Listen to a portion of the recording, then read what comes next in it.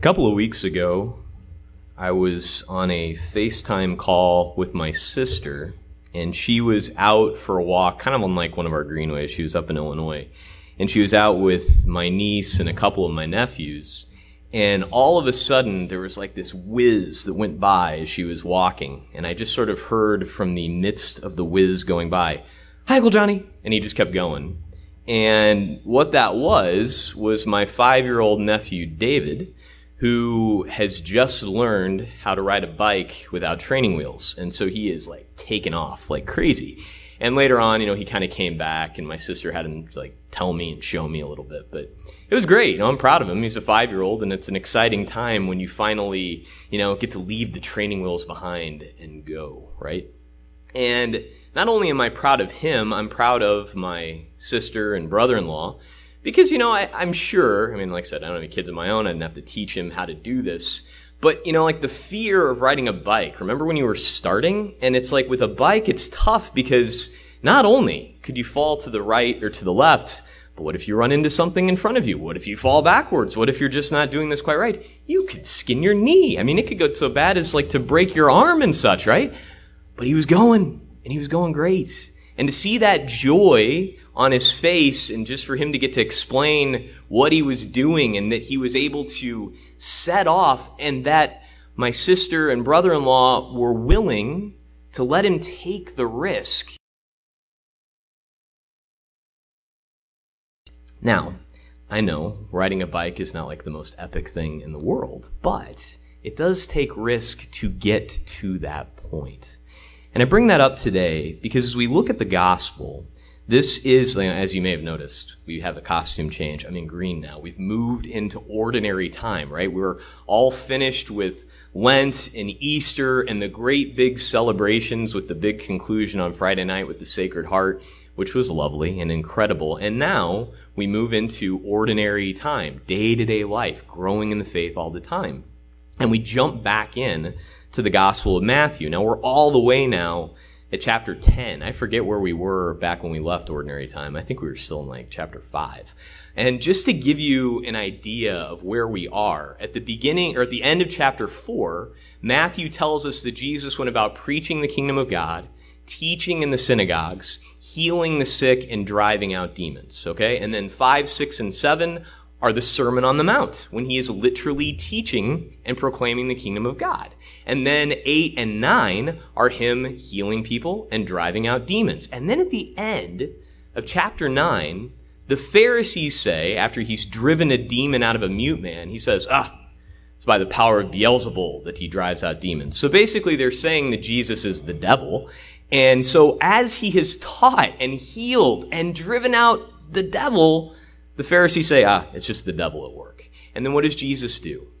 He immediately starts teaching his apostles. First, he calls the 12, and then teaches them about all the risks that they're going to face. Now, notice he doesn't say, guys are being tough on me. Come on, get under my, my wings here. I don't want anybody to get hurt. No. He tells them about what's coming. Right before this gospel today, he basically says, no slave is greater than his master. No disciple is greater than his teacher. If they handle me this way, they're going to treat you in the same way. But he still sends them out, doesn't he?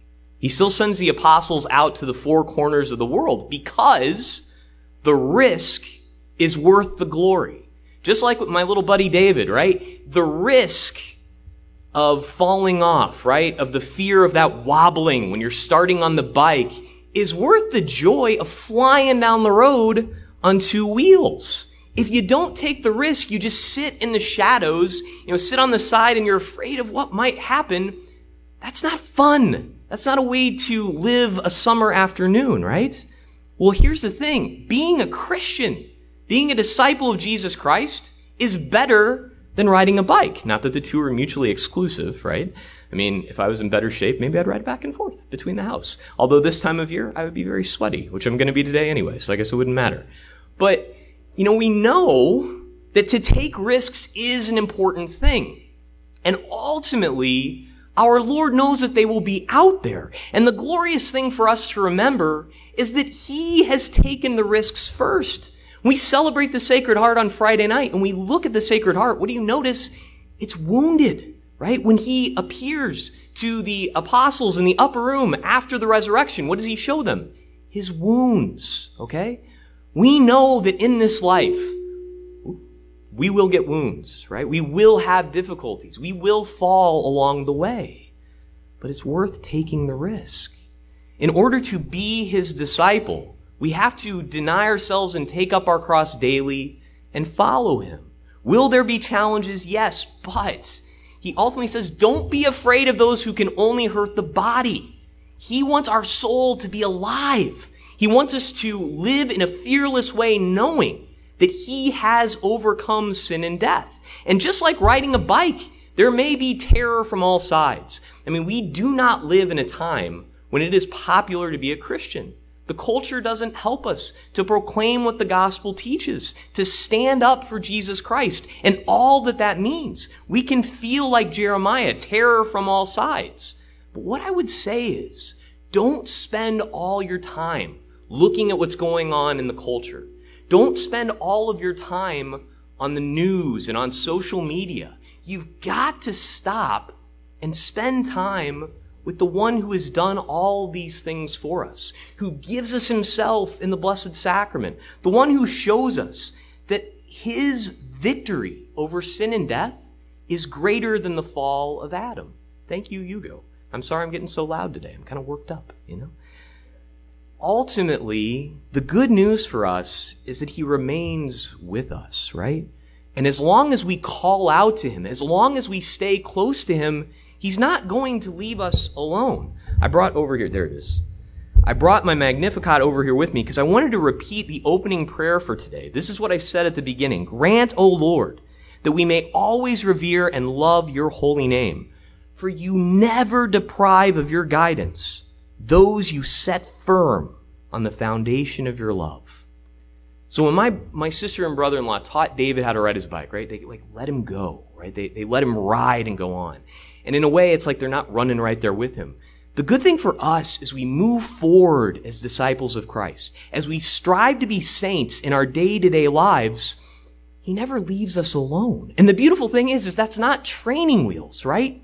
But in every situation of our life, and this is the thing, there's so much talk right now about the injustice in the world. We're not going to go back in time and change things from the way they are. But you know what? Our Lord puts us in a context right now with people that we interact with. Don't get into debates on social media. They never go anywhere at all.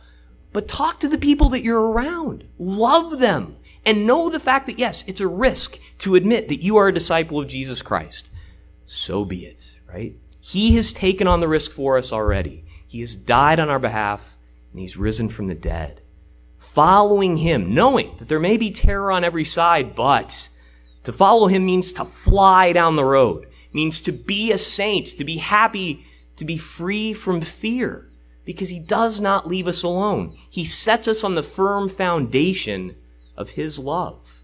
And that is the gift that's so much greater than the fall of Adam. That is what ultimately overcomes sin and death.